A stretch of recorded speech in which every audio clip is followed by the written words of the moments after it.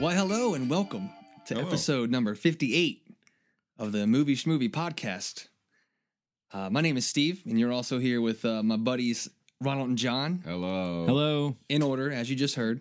Yep. And we're going to be talking about a lot today. We're going to be talking about Are we two now? new We releases. respond to our names being spoken. That's what happens, yeah. You're very well trained. Two new releases. We're going to feature one of them that we all saw, but Ronald had an opportunity to see one that John and I did not, and we're going to give him a moment to talk about that. And towards the end of the show, we're going to talk a little bit about the timing of this episode worked out really well with our feature film because Oscar nominations came out this week. We're going to talk about some of the highlights, some of the snubs, and some of our, I guess, early thoughts on this year's nominees. So, Ronald, why don't you kind of kick us off and let us know what you thought about this mystery film that only you saw? Okay, so the movie that I saw was Gangster Squad. Hoy. Hoy? Hoy. So This is like one of our most anticipated movies. yeah, man. What was last year, but now is right 2013. and it turns you into Professor John Frink, apparently. right. Or Hi. Zoidberg.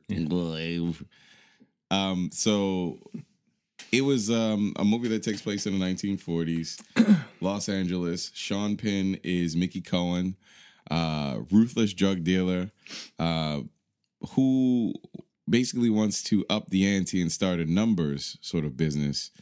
And you kind of follow his wrongdoings, and what makes him so interesting is he's ruthless. No regard for human life. He destroys everything he touches. And basically, one of the bigger sort of heads of the police department in Los Angeles decides that he wants to create an off-the-books sort of squad to get rid of the people. And Mickey Cohen's organization and everybody else. So they hire. They want to get rid of everybody. everybody. They're basically wiping out the city. All the terrible people in the city. So they assemble. It's led by Josh Brolin, who is Sergeant John O'Mara, and it's he winds up recruiting. Actually, his wife winds up recruiting Ryan Gosling, Anthony Mackie, Giovanni Ribisi, Michael Pena, and T-1000. What the hell is his name? Robert Patrick. Yes, incredible in that movie. By the way, Does he playing T-1000 in this? he doesn't. He plays He this melts and comes back together. southern shooter that uses an amazing handgun and destroys people with it. But the cool thing about the movie is that it has moxie. It has life. It has a lot of charismatic characters, but it falls short because that's really all it really has. And the sad part is, I think it's very heavily related to kind of the edit that took place with all the controversy with the Dark Knight shooting. I'm sorry. Now the third act was the part that was supposed to be the big scene with the movie theater shooting and Which all was that in stuff. the original trailer that Right. actually showed before screenings of Dark Knight, I Right. think. You know. So the weird part is it falls completely flat as if it had been written prior, and then the third act was just thrown in as it seemed to have been done. So it really was I mean, I know we were kind of speculating that was the climactic moment of the film, It seems but it like actually was. it seems like it. So they replaced it with a street shootout, right? Yeah, the street shootout In Chinatown. in Chinatown was pretty good, but it still felt very strange. Like it felt very like studio-y. You know, how you look at a scene. I don't know if you've ever seen that the follow-up to Purple Rain that Prince did. That just seemed to take place in a studio. Like it didn't look like a real neighborhood. Talking about Graffiti Bridge. Yeah, it Or felt you talking about Under the Cherry Moon, Under the Cherry Moon. the one that's that black one. and white. And, Yes, okay. Under the Cherry Moon. It felt very like small and terrible. But the movie Just like was, Prince. Yeah. Well, no, I mean he's not terrible, but he's small. Yeah, but the standout performances by, of course, Gosling, of course, Josh Brolin was so good, and Sean Penn. Sean Penn was really, really. He was It felt like Dick Tracy. It felt like Al Pacino. You started 4 sentences there, and it all came together 'Cause I in was one trying to- amazing ending. He was Al Pacino. he was Al Pacino and Dick Tracy. Tracy. He was basically that. line of the entire movie is "Here comes Santa Claus." as a Tommy gun is being shot through. Of course. bushes. Yeah. Sean Penn was really good, but was he good, or was he just like over the top fun? It was over the top, and it felt a little uninspired. Like it, and that may have been some of what was edited out. Like it felt like his motivations for just running the city didn't feel like it was good enough to warrant the things that he did. You know what I mean? He didn't have enough. The thing that makes every good villain good is that you can sympathize with him and see how, despite the fact that he's doing ridiculous things, that he justifies this in his head in a way that's reasonable, like in his world. And even then, it didn't seem reasonable. So, in the way that they resolved the problem was such a pansy, ridiculous way. One thing that was good about it was it felt very like genuine. I don't know how the 40s were, but I imagine they were full of bigotry and terribleness. But one of the cool things is there were a lot of really cool, like it was a total, like there was like fucking shit and stuff like that in it. But they were like really awesome. There was curses in it. Funny lines were Sign me up. like people would get really like upset, and like Josh Brolin would say, "Why don't you go get an ice cream?" Like that's hilarious. Like you would say way more profound things if you got mad at somebody, but that's kind of the vibe that they were going for, like Dick Tracy-ish sort of thing. Yeah. I mean, it's decent enough. I'd say check it out. It falls flat the third act. Like when I say falls flat, it like you feel kind of dirty. Like I waited for this amazing sort of first, second act, and then it just falls completely flat. But it happened. It had to do with that shooting. So for Ruben Fleischer, how does it stack up to like Zombieland? It doesn't. In terms of the style. And I mean, style-wise, a lot of the stuff that they showed in the trailer, they don't really even show in the movie. You know, that kind of like follow cam sort of thing? It's like shaky, kind of panicked sort of look to it. That didn't happen at all. It happened like twice when he was punching somebody and was really out of context. And I thought it was going to be a lot more like he was running from things and guns were being shot. It didn't really feel as stylized as it looked in the commercial. It really wasn't. So, yeah. So sort of a yeah. I enjoyed it for the most part, though. I'm not going to say I hated it. I really enjoyed it.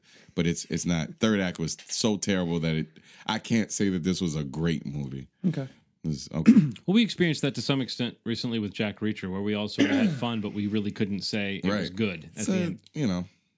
So if you're going to have a turd in your life, it may as well be one that's frozen and it's not melting all over your carpet. You know what I'm talking about? I'm not really sure. Ronald, I would say if you're going to have a turd in your life, it's better to leave it in the toilet.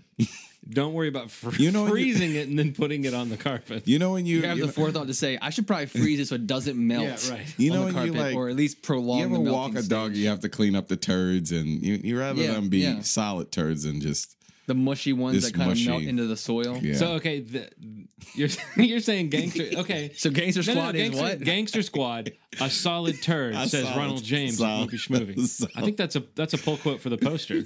a solid turd. I think they're hard up for some pull quotes. So. Right. So third act just ruined it for me. So All right. Gangster Squad.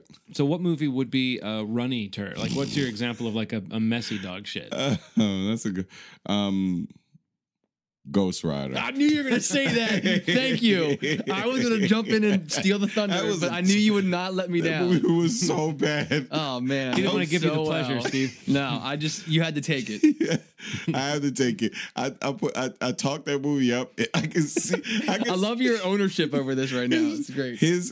You know what's weird? You see a person lose faith in you as a person when you start to say things that just don't make any sense. I sounded like I had a worm in my brain that was. I was like, "This movie's going to be great." He's going to be like, "I can't believe I'll have this podcast." It was a what the fuck moment when we were recording. Like, did I completely miscalculate who I'm starting this podcast with? Because he is very excited. It was so for Ghost bad. Rider. Ghost Rider 2. Ghost Let's Rider make 2. sure we clear that up. Ghost Rider 2, the sequel. So bad. So many unanswered questions. Yeah, I mean, Ronald obviously was very uneasy about the way it ended. Man. He needed some closure. How much shittier can Nicolas Cage get in this movie? That's what I thought.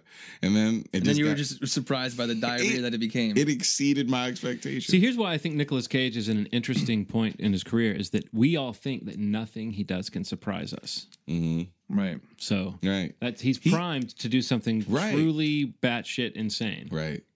He should have been a Big Daddy and he should have at least been on the list. Yeah. Django Unchained. That would have been interesting. I would have been like, oh, Nicolas Cage. Quentin Tarantino wouldn't have been the worst accent in the film. I can confirm that right now. If Nicolas Cage was playing Big Daddy, that accent was so bad.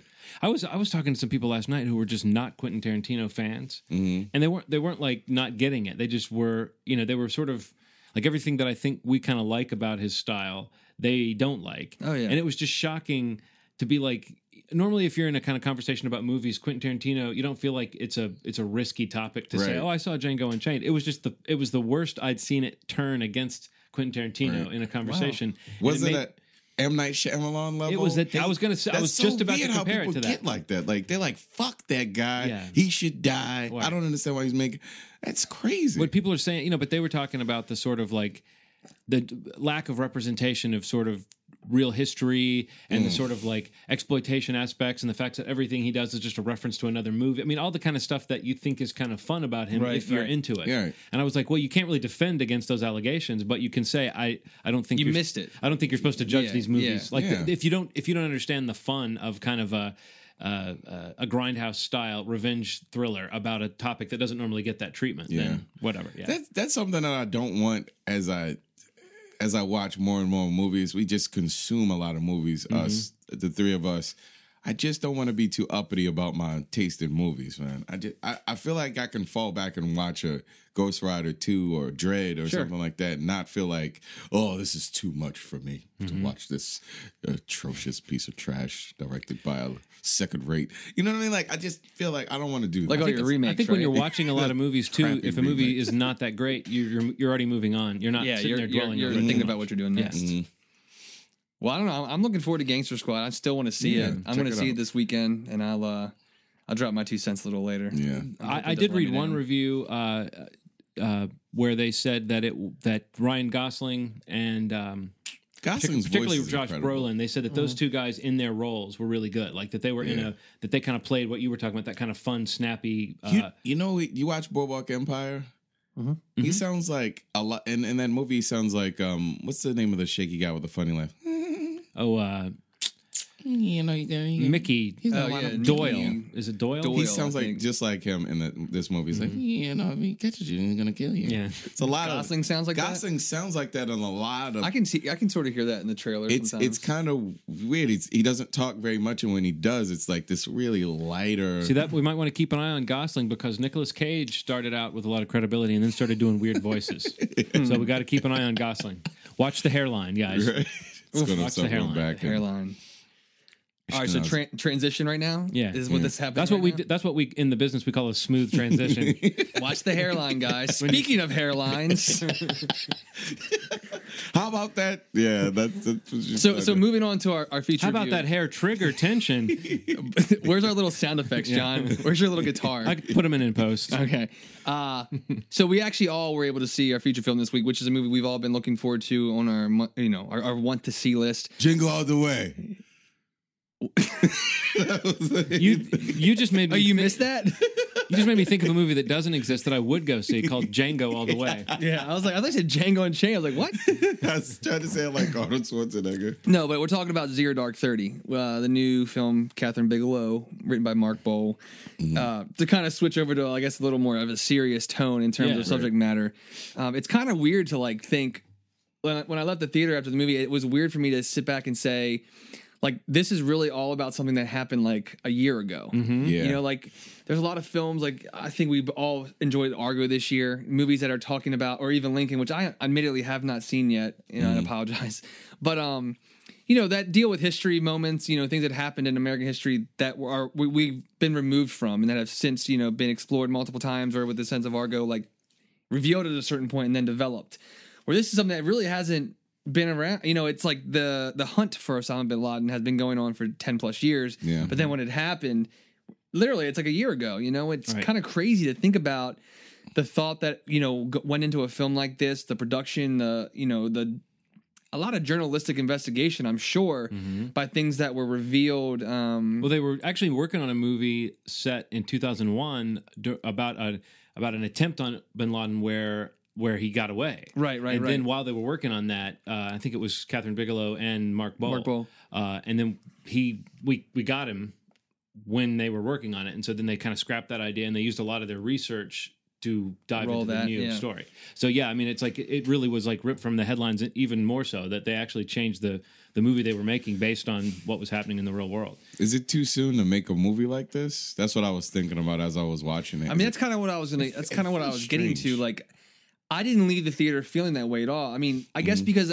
one of the things I tried to think about it was, you know, a lot of these movies that I just referenced were like Argo and Lincoln this year, but, you know, other films in the past few years are about times that I wasn't around for. Like, I didn't have any. Obviously, I had an emotional connection to it because of you know, what it did to a people or to a nation or whatnot. But, you know, I wasn't there to experience it. I wasn't there to relate to it, to say the moment in the film, the payoff in this film, you know, in those other movies, I could not sit there and say I knew exactly where I was when that happened. Yeah. You know, in a parallel thought for me, I was like, when Osama bin Laden was assassinated or when he was killed, you know, in the film, I can say, oh my God, I know where I was, like, you know, that exact time. And that was a weird experience for me because I don't know many movies that I've ever had that thought process. And so true. I thought it was actually pretty amazing for me to think about it like that. Yeah, it is. And then talking to my friends after seeing it, you know, it's the same thing. It was like the same consensus. It was like, we were saying, is it kind of too soon to do a movie like this? Like, is it not kind of been able to unfold and kind of simmer down and maybe more information to be revealed to maybe make a more accurate film? Because there's been some accusations about accuracy and whatnot. Yeah, I heard that. But it's amazing to me, though, the experience to walk out of a theater and be like, a year ago, I was doing X. And that's what that was just about. And it's like a cultural, historic thing that I now am a part of. And, you know, my kids. And when they see a movie like this, it's like, I don't know. It's nothing I've experienced before with a movie. What do you think, Ronald? Too soon? I think that I think part of it is that it became, and I know it's not for everybody. If everybody's watching it, it's a different sort of thing now because it's so soon.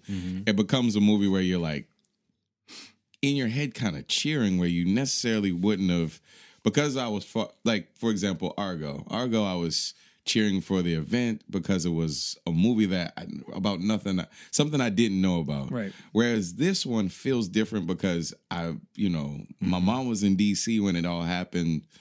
And you felt that bloodlust. You felt, yeah. The movie wasn't making you think about bloodlust that you never felt. Right. So it feels different. So to see the people on screen looking for that, and then I'm feeling it, I'm like, wow, this feels weird. Because I'm not a hateful person, but you can't help but want justice to be brought for a man that may or may not have been responsible for all of this chaos. Well, I mean, at the very least, he had become the most recognizable symbol of that chaos. Yeah, as a figurehead. And if there was a target that we could have had for our hate and our revenge, I mean, maybe he was it. But I mean, I do think that like the movie doesn't spend a lot of time examining those issues, but I think the way they did it, the question of whether it's too soon is almost irrelevant because they did it, whether it's accurate or not. I mean, I think anytime you make a movie, you're going to force a certain perspective and you're going to, we talked about it a little bit with some of the documentaries we've seen with the reenactments, where just by showing an audience something, you sort of suggest that this is the way it really happened, you know? Yeah. So this movie, you can say I think they presented it in an almost journalistic way. They tried very hard to stay factual and to not have moral judgment being part of the story, but just by virtue of showing it, yes, you're right. I mean, it is maybe an account that will be refuted in the days to come, but just the way they did, like, I mean, I think there's room for so many different complicated reactions to what was going on in the story that you can maybe say, well, maybe it was accurate or inaccurate, but it was certainly not simplistic in its portrayal. And I've been sort of surprised to see how much of the debate has been over whether the movie glorifies torture, when I really don't think that. I mean, not only do I not think it does, but I don't think that that's really an issue for a movie that just tries to present torture. But I think the crucial element is that, it's ambiguous in the movie whether torture works even in the context of the movie. So it's not like the movie's saying this all worked great. I don't know. I think all the topics that are sort of hot topics in this movie are interesting to think about and to talk about, and that the movie doesn't really force you to come down on one side or the other. I mean, I enjoyed that part. I did also enjoyed that part. I enjoyed the waterboarding. Well, no, I like a good waterboarding. It was like more journalistic. Is that a nice towel that they're using? I'm always conflicted about what it is that we're doing over there. Even with all the stuff like I think we, for better or worse, we manufacture these people. You know what I mean? We manufacture these people that hate America as a result. I think it's debatable some how of the much policing of the country. You know what I mean? Right. Like I think if you don't consider that notion of how our actions in the world, whether they're perceived correctly or not, how people react to them, if you don't take some responsibility for that, then you're kind of putting blinders on. Yeah. The world police thing that we do is a weird thing. So to see it all happen the way it does, to see you forget that these events are all connected. You forget the London thing. You forget the random New York where the thing that stopped. The thing that stopped. So you forget that these things are all connected and it happened in front of us. And they tied in the shoe bomber guy. They had a reference to him, in the interrogation.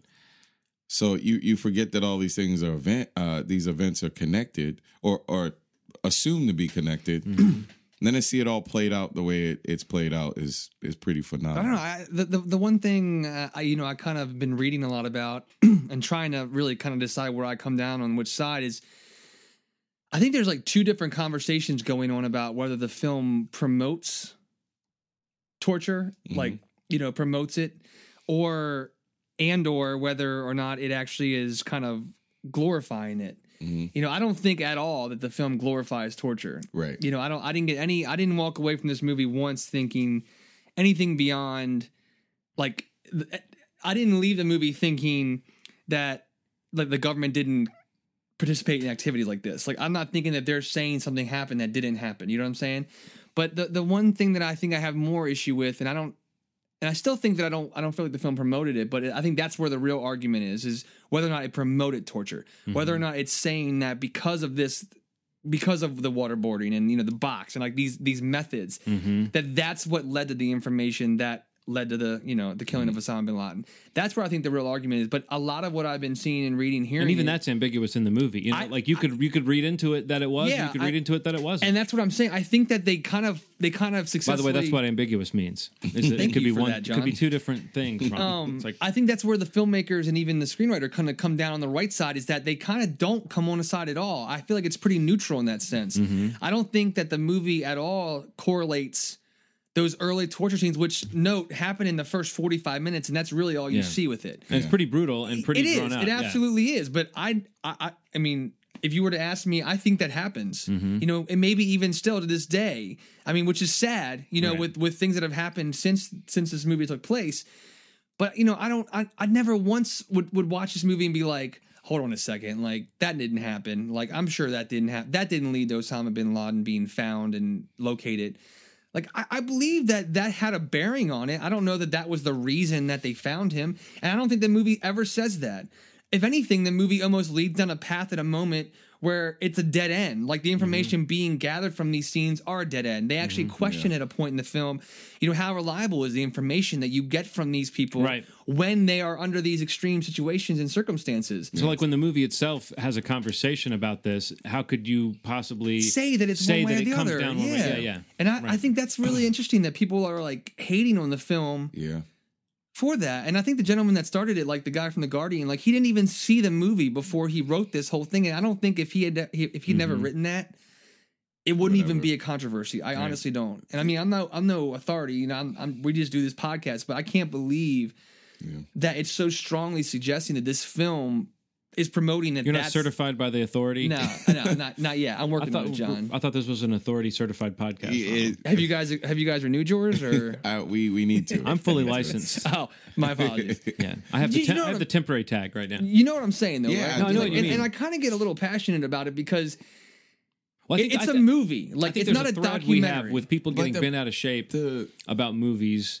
we were talking about things getting pushed back. We were talking about when they edit movies. Sure. I think in general, we're sort of pro art and we're sort of pro movie. Absolutely. And so to us, like, I guess what I'm saying is a movie that was more pro torture than this movie, I would argue, well, someone can make that movie if they want to. You can't really get mad at a movie for having a point of view. But this is a movie that I think tries really hard to not like stay safe, but just tries very hard not to, I think I said it already, but tries not to pass judgment. Like the camera doesn't judge what it sees much in this movie. It has a very, very real kind of you're fly on the wall kind of way of presenting things. And to me, that whether you take issue with the specifics or maybe some of the, I mean, I could see people saying that it kind of glorifies this essentially kind of violent act that's pretty gory, but even that in the movie is presented as kind of a sad, like it plays as, the triumph of the film has a mournful undercurrent to it. So there's really nothing easy about this movie. And I think that people who say, it's saying one thing or the other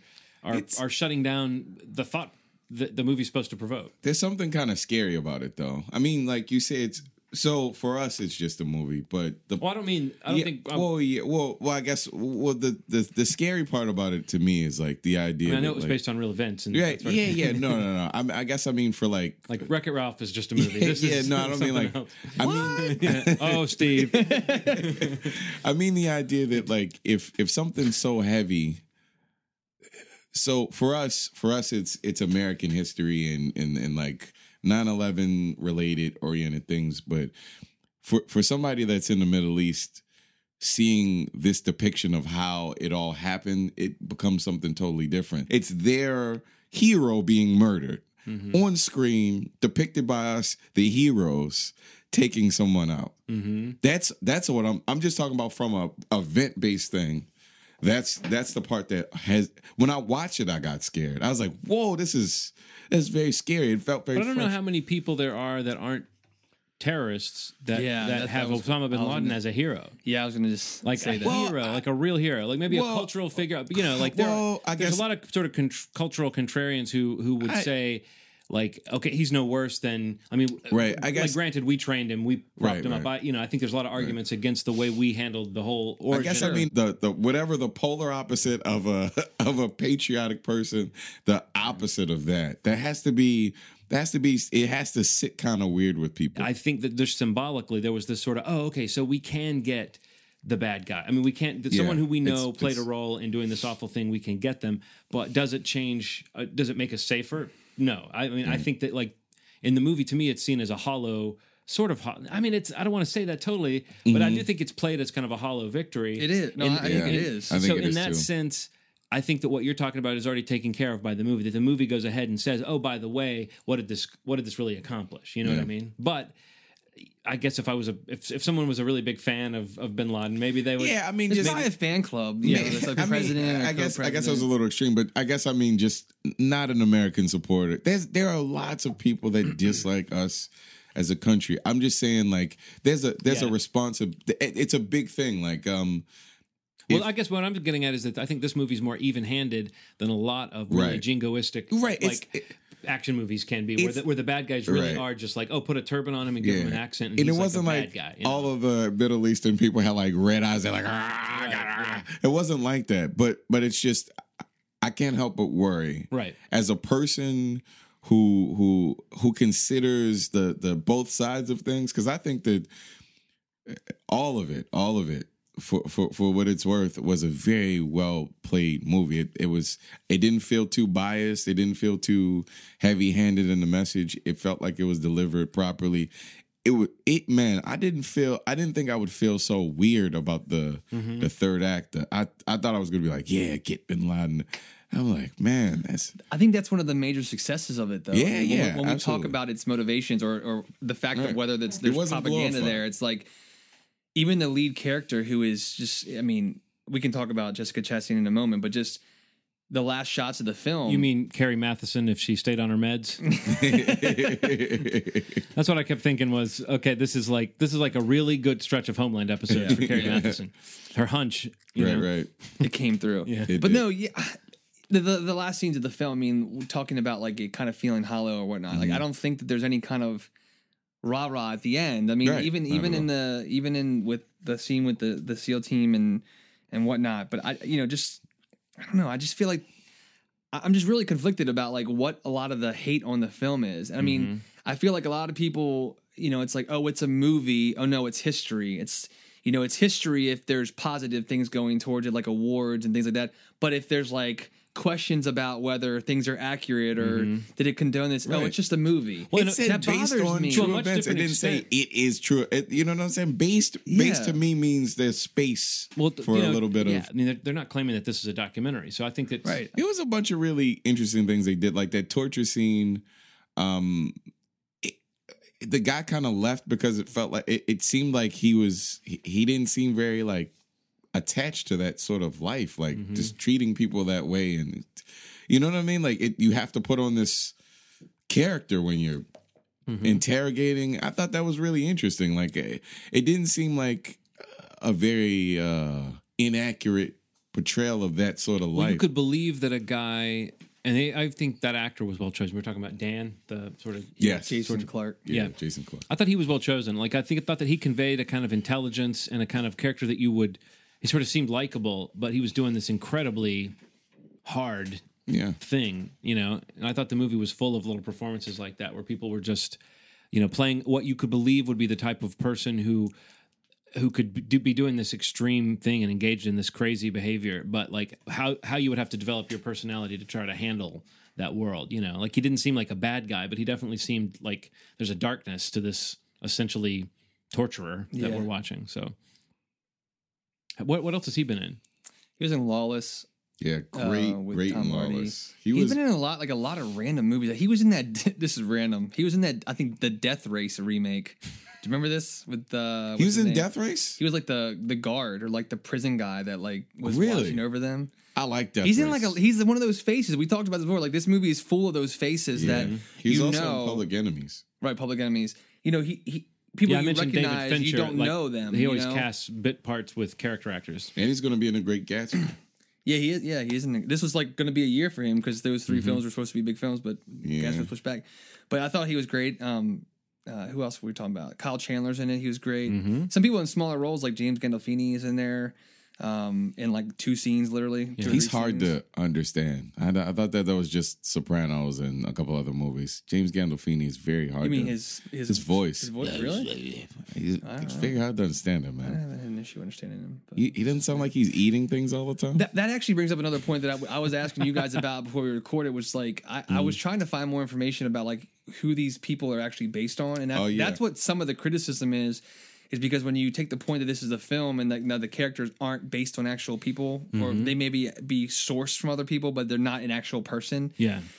I didn't, you really couldn't find a lot of names, and there really are none. I mean, there's a lot of references like James Gandolfini's character being Leon Panetta. Yeah. And, other characters like the director of the counterterrorism unit that's called the Wolf in the film, who is a converted Islam in the film, and there actually is a gentleman who was the director of counterterrorism who was a converted Islam, but I don't know. I think the problem is like you can say that a lot of like basically everybody else besides them, you could basically be saying that they're based off of some melting pot of all of these agents. You know what I mean? Yeah, but the people that are the faces of an agency like Panetta who would make that decision. Right. You can't say that that's not him. Well, also you can't look at a picture of Panetta.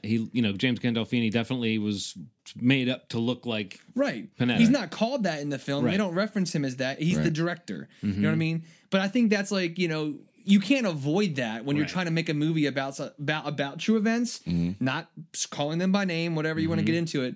But I mean, I think that was kind of cool though how they did that. Like, there's no real identification of these agents. Maya, Jessica Chastain's character, is not some woman named Maya. Right.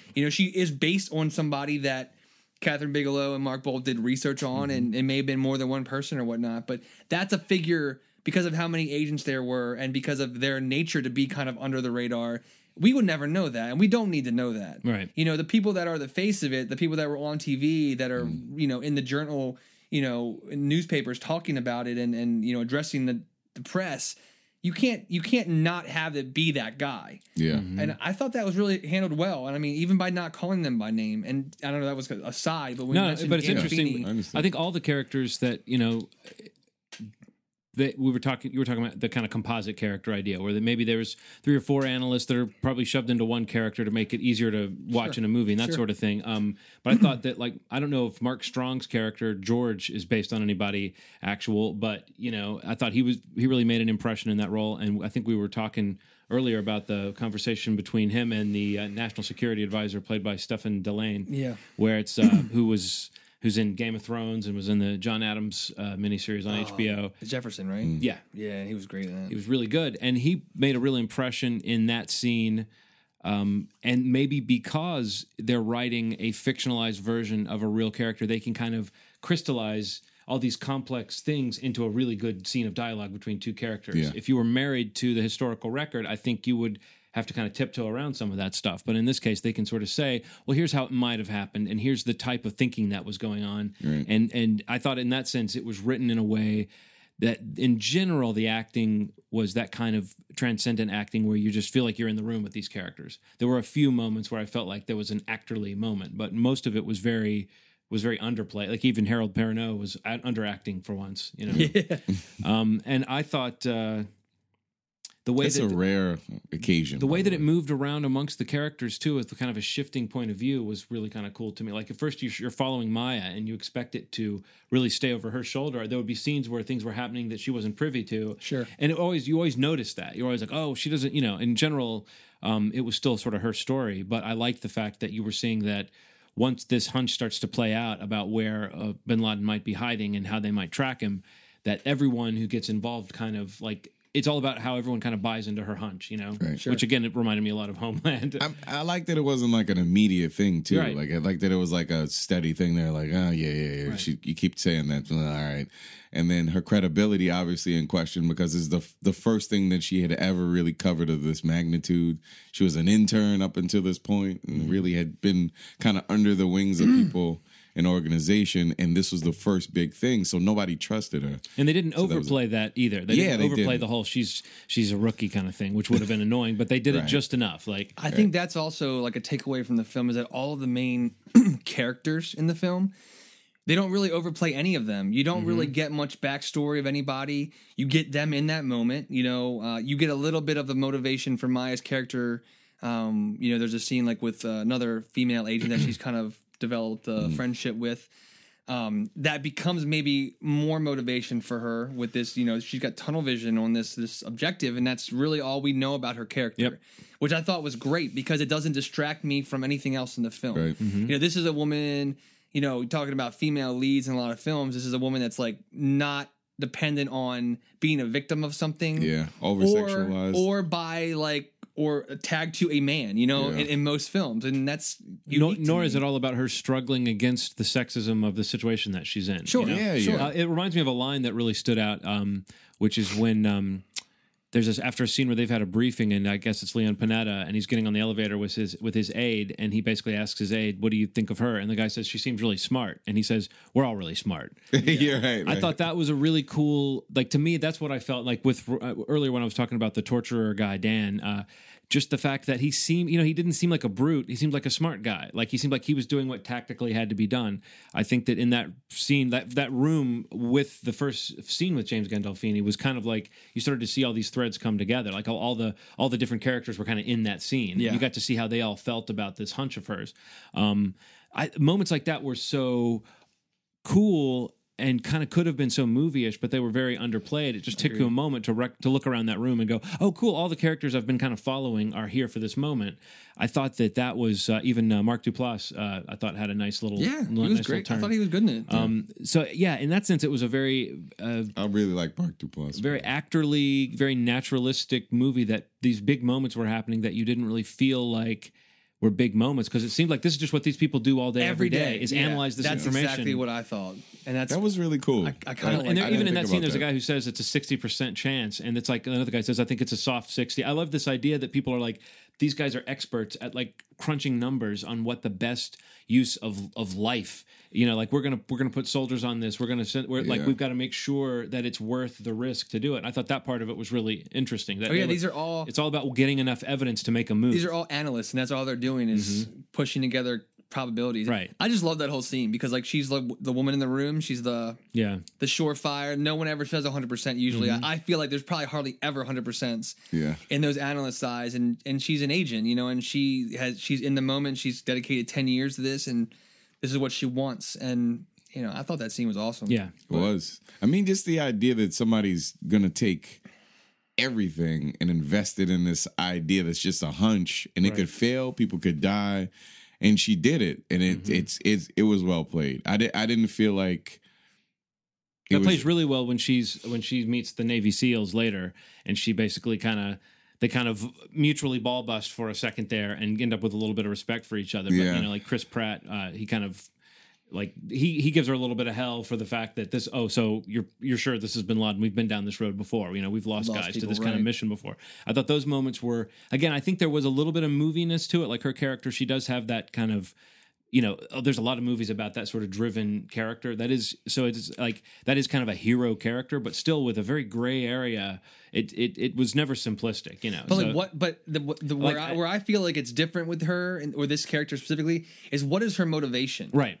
You know what I mean? Like that's the variable that I think is working really well because, like I said just a few minutes ago, it's like she's no victim, she's no love interest, she's nothing that's like attached to anything that we saw happen in this movie.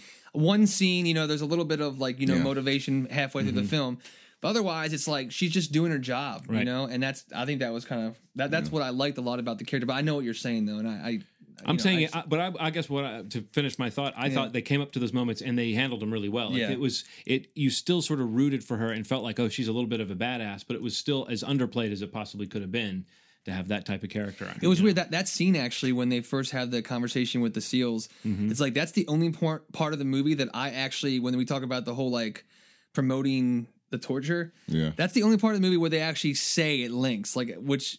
You know what I'm talking about? Like where she's like, they're like, well, where'd you find that out? And she says something about information gathered from the detainee program. Yeah. That's the only like legs that I think anybody would have to stand on. What did you think of the choice to have the recordings at the beginning? Again, I mean, that's kind of a ballsy move if you're saying your movie's fiction. I mean, like I think that's a lot of the criticism that people are saying, well, if this is a movie based on events, why actually include the real recordings? Just to be clear, at the beginning of the movie, over a black screen, they play 911 recordings of people, I guess, that were in the towers when they were going down and stuff, and it's pretty horrific. I mean, agreed. Yeah, I knowing it was coming, I still kind of. I had my heart in my throat during that part and was like, oh God, like I almost, part of me didn't want to be taken back to that day and the way it felt on that day. But do you think it set the tone for just, do you think it just put you in the mind? Like, I agree with you, Steve, that it's a little strange to do a fictionalized account after that, but did it at least kind of bring back that feeling that you had on September 11th? Absolutely. I'm just saying, I only made that comment because that's, again, like I'm really been, because it really bothers me. But I mean, I'm on the fence. You know what I'm saying though? Like, and when I read that, I did kind of agree with it a little bit, but I think it worked for me, and I think it works. I think it will work for most people, like the audience that's going to go see this film.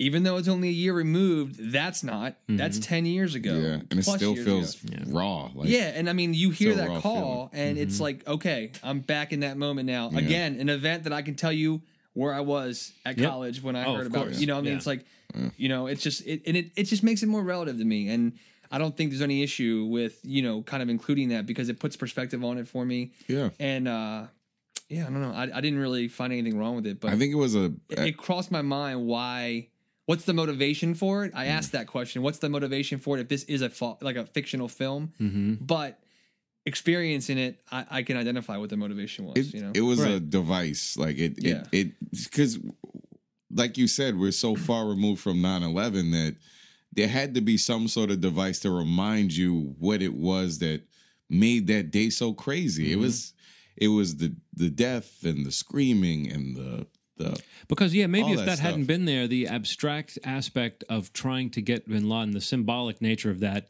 might have felt like kind of it might have been felt like too hollow of a cause. Yeah. But with that, it does bring back those feelings of like, there's some retribution to be had. Whether we agree, you know, that feels very Old Testament kind of to want an eye for an eye. But I think we still have that voice in our heads. Whether we end up being worse off at the end of that process or not, I think we all sort of, you know, this movie definitely plays on that notion of here you go, here's your revenge, you know. So I think sometimes I would have totally not been so involved if I didn't hear that at the beginning. Sure. Because 9/11 was terrible, but also 10 years ago. Right.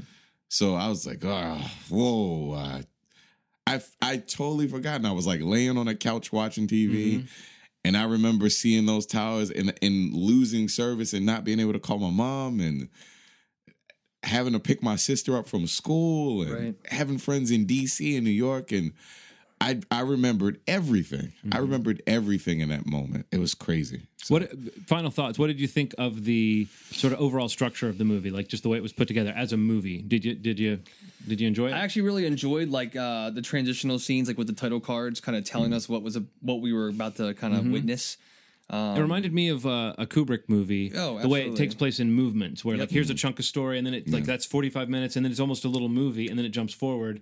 It had to be like that. It had to be like no momentum at first, and then because that's how it was. Like they had no information. They were kind of fishing for a little bit. Or even when they had information, they just took forever to do it. Like, John, you were talking about the scene where she's writing the numbers on the wall or on the glass. Yeah. I mean, that's the same thing. I mean, it's a slow burn until something happens. Yeah. What do you think of the strange choice to have the words "for your consideration" appear periodically on screen and then disappear slowly?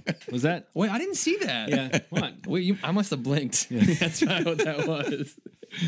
I think all around, I mean, we all seem to enjoy the film. I don't know. Recommend it. I mean, it's a weird movie to say enjoy. I think I say that sometimes. I've already said that, though. I'm not calling you out. But I think it's hard to say enjoy about some movies. But I think in general, on this show, we try to talk about the experience of watching a movie. Sure. And it's a movie I would watch again, regardless of the grim subject matter. I would watch it again for the story and for the movie making. Absolutely. Agreed. I just mentioned the Oscars. Yeah, that's another. Yeah, speaking of for your consideration. Speaking of, this week the Oscar nominations came out. A lot of, I guess, expected nominees. I guess we wanted to just kind of take a moment, not to kind of go long on it, but to maybe just talk about, since we're talking about Zero Dark 30, maybe a few, and we've actually referenced a couple of films that were also going to be in this category. Maybe a few snubs. That didn't get acknowledged, and I think the biggest one is the director of Zero Dark 30. Yeah, especially given that she won for her last movie. Yeah, 2009 she won for the Hurt Locker director, Best Picture, and I think also screenplay that year. Mark Bowl I think won screenplay for that as well. Although he did get nominated. She did not, which is so odd to me. Same thing happened to Tarantino. Yeah, absolutely. Can you so I'm looking at the Best Picture, and the Best Picture has like 1, 2, 3. Isn't there another movie that got nominated that the director didn't? Argo. There's 9 movies for Best Picture. Yeah.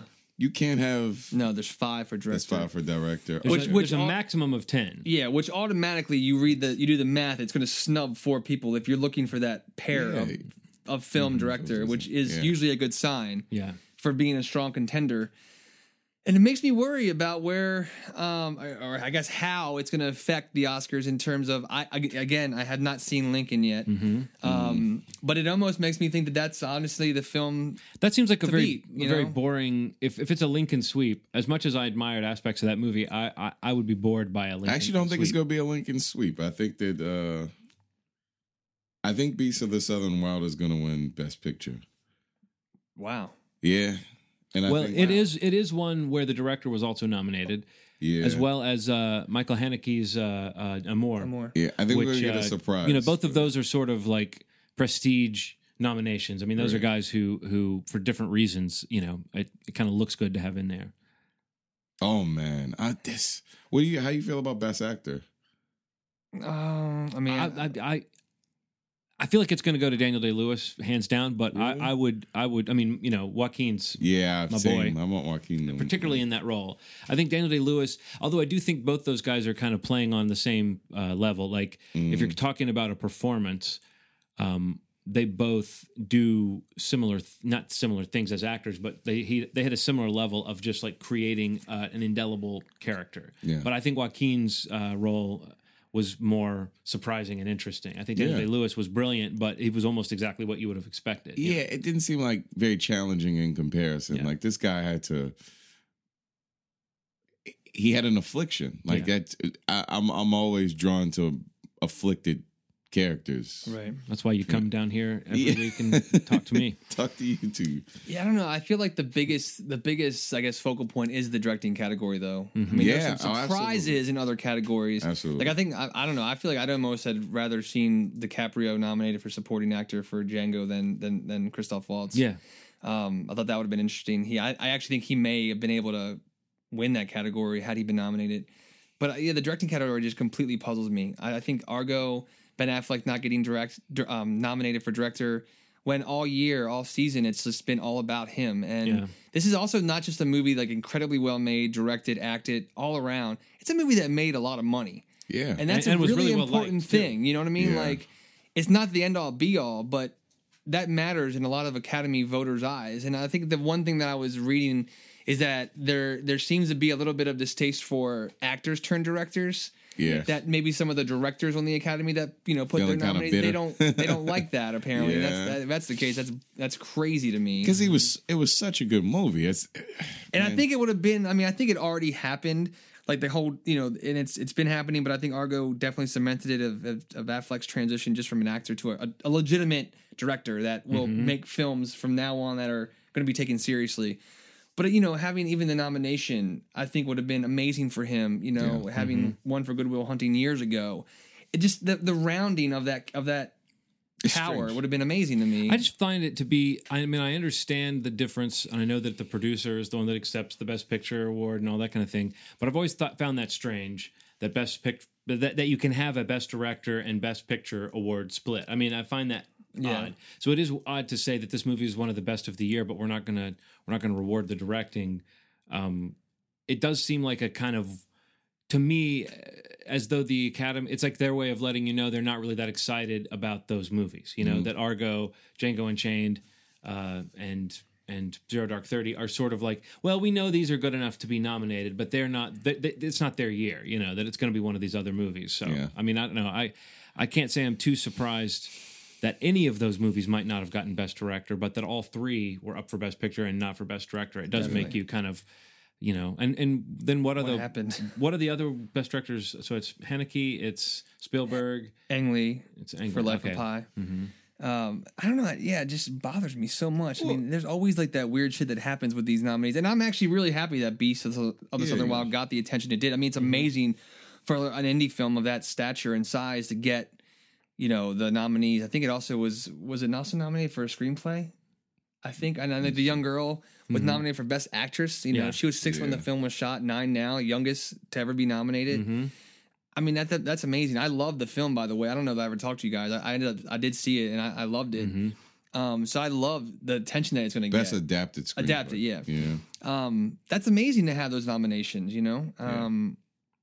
It's just something about when somebody gets snubbed, what that does to a movie. It kind of disappears into obscurity because it's not Academy Award. So what is it nominated. about Zero Dark 30 then? Maybe it's interesting to note why that movie would be snubbed. Like what the message is then. Like what are we? Is it that it's just too all the reasons we were talking about earlier? I think is it's it too too much of a hot button topic? Yeah, I think so. I think that's probably one of the possibilities. Like it's almost like a cowardly move or a slightly safe move. You don't acknowledge an achievement for a hot button topic or something like that. Maybe the other snub actually is John Hawkes for The Sessions, which I remember when we saw the trailer back in the day.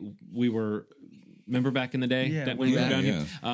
We had our oversized lollipops and our little beanies on. But yeah, like John Hawkes, we at least thought he was good for a nomination. I don't think we ever thought that movie would be one to beat, but like it's interesting to think that like in the months that have happened since then that all these other great performances have come along, and that's just one of those that got lost in the shuffle, possibly because the movie was not that great. Yeah, maybe. I think that's a great performance and an okay film. Yeah. And I guess in the company of the other actors that were nominated, it kind of could get lost. Any other year, maybe he would have been acknowledged for it, but I don't know. I'm very interested to see how things play out for the Oscars, February 24th. Well, with all these snubs, we're just gonna have to do our own award show. Maybe we shall. Maybe we shall. I'm very excited about that. Yeah, that'll be fun. We should do that. It would be. We should do that, guys. That'd be fun. Yeah. But coming up next week, we have the best of episode, which is the most stressful episode for me. Yeah, I have so much trouble making a list of favorite films. It literally. I have an entire Evernote notebook devoted to my best of list, and it's just like me having my pros and cons list for all the films, and where does that diagram cross, and I got like a whole like algorithm. So what are the big ones you haven't seen yet that you think might between now and next week? I need to see Lincoln. I need to see Life of Pi. Yeah, same. I want to see films that I want to see it more. Don't know that I've in general have ever been a huge fan of Haneke, but I need to see it, especially with the nominations this week. And it's getting like, it sounds like to me that sounds like one that I'm like, oh, this doesn't sound fun. It sounds great and brilliant, but it does not sound fun to watch at all. So, what else? Documentary I need to see. I'm a huge fan of the documentary category.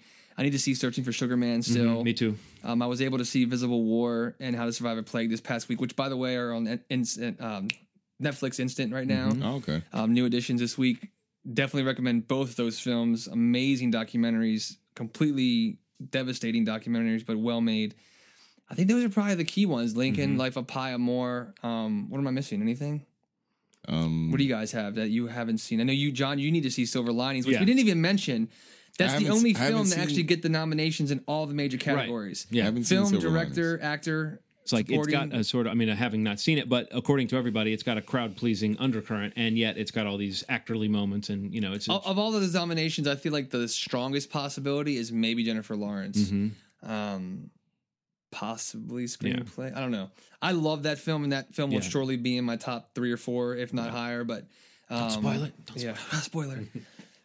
I don't know. I think that's really it. I mean, there's a lot of other films that I wanted to see this year that I haven't, but ones that I continually think would possibly enter my discussion with it are those probably. Haven't seen Searching for Sugar Man. I also want to see Holy Motors. Haven't seen that yet. Oh, but yeah. I've heard Yes, a lot about that. I have. I want to see that. I mean, I need to see that. I want to see that as well. But yeah, and then I still have not seen The Gray, and I just feel like I need to see John, it. I need to see it, please. I'm not throwing any spoilers out there, but see it, John. Yeah. See it, John. I don't want to build it up either, John, but see it, John. Right. So, anyone out there listening, we'd love to hear what you think was your favorite movie of the year. Actually, you did this last year. Yeah, Ron and I did this last year, and that's actually when we met John. No, we knew John prior, but that's kind of we're like, maybe we should include this guy. And then this wonderful review of The Innkeepers, a movie that weeks before we'd only torn apart. Yeah, just a little background on that. I sent in. I listened to Movie Schmovie, but I was not caught up, but I knew your deadline was up for your fan review. Yeah. So I sent in my little snippet about The Innkeepers, thinking maybe they haven't talked about this movie, right? Because it was not my favorite movie of the year by far, but I thought just here's a neat one that maybe they didn't mention. And then when I heard, like, literally minutes after I sent that in, I played the episode where you trashed The Innkeepers. And I sort of blushed. I was actually embarrassed. I was like, oh, I would have said something like, fuck you, Steve, or something in front of that review. But what's funny for me is I've cooled on Ty West since seeing that movie based on his contribution to VHS. So I wonder if I saw that movie now, if I would see a little bit more of the nothing there. I still think the performances would have win me over, but I think that movie has third act problems, like a lot of horror movies. Yeah. So, anyway. Yeah, but back to the idea. Last year we had the opportunity, or gave the opportunity for some of our friends, fans, listeners, anybody that really cares about Movie Schmovie at all. Yeah. Beyond the three of us, to send us what your favorite film of the year was. So this year we decided to kind of get up with the time and not actually make you record it yourself and send it to us. But we are going to utilize this wonderful thing named Google Voice. Yeah. There's some awesome Google sound I'm sure we can find for that. To let you guys call in and leave us a voicemail with what your favorite film of 2012 was. We want to keep it simple. Your name, what the film was. Your serial number. And briefly why you chose it. Talking less than 30 seconds. We're going to go through all the submissions that we get and try to include as many as we can in next week's episode. They won't all be able to be included. So, make it sexy, make it fun. Yeah. But yeah, it's just another way to kind of get more people involved. I mean, I love hearing from my friends. I talk movies all the time with all my friends. So if you want to be a part of the show next week, why not just call it in? And if they like your recording, you never know. You may be fourth chair next year. We do have some spare chairs. Yeah, but there's extra chairs. There's extra chairs. There's a couple Poang chairs from IKEA you can hop in with a footrest and everything. We could have an average podcast length of 2 hours, 2.5 hours every time. But if you want to try to participate, or just let us know what you liked. The Google Voice number to call into is 443-330-2462. You will probably hear my voice on that, but just go ahead and leave, like I said, your name, your choice in film, and why. like I said, please keep it to 30 seconds or less. That's much more likely that you will be included in the episode if you follow those guidelines. Yeah. But, send it out there. We'd love to hear from you guys. The cutoff really should be right. Thursday, January 17th. As late as a week from now when we're recording this. Yeah. Well, I'll probably be doing the editing for that episode, so I can cut them in as late as that. So have them in by, let's say by the morning of Thursday the 17th. Please. Again, it's 443-330-2462. Leave the voicemail. Don't text to the number. Don't keep calling the number. Just leave a voicemail. We will get it, and there's a pretty good chance that you'll be a part of the best of episode, which would be awesome to include as many people as possible. Yeah, and it was a great year. So it's I'm actually excited to hear some interesting movies that either maybe I never even heard of or saw. I mean, there was a couple last year that we were like, okay, that's a good choice, but not John's. It was somebody else. But yeah, guys, please participate, and it'd be great to involve you. That's really cool, and I hope people actually do it. You better participate. Yeah. So Gangster Squad, recap it real quick. Yeah. In theaters now, wide. Zero Dark 30 in theaters now, wide. Oscar nominations are up there. If you have any feedback on that, feel free to email us, movieschmovie@gmail.com. Hit up the movieschmovie.net site. I'm sure we'll be posting some more, trailers and articles about the Oscars over the next couple of weeks, so we'd love to hear some feedback there. Do you guys have anything else that you want to throw down real quick? I'm waiting for Ronald's. I should never throw that out there. Yeah, John. I know. You said last time that you learned your lesson. Yeah, just let's get in and out. Yeah. Rewind that real quick. Let me think. Yeah. Save it for next episode. Yeah, save it for next episode. Go get some ice cream, kid. Go get some pad thai. Thank you guys so much for listening as always. Feel free to hit us up in any of the avenues that we've provided, and we can't wait to talk to you next week when we talk about the best films of 2012. Oh yeah, I'm excited. Thanks for listening, guys, and as always, you've made our day.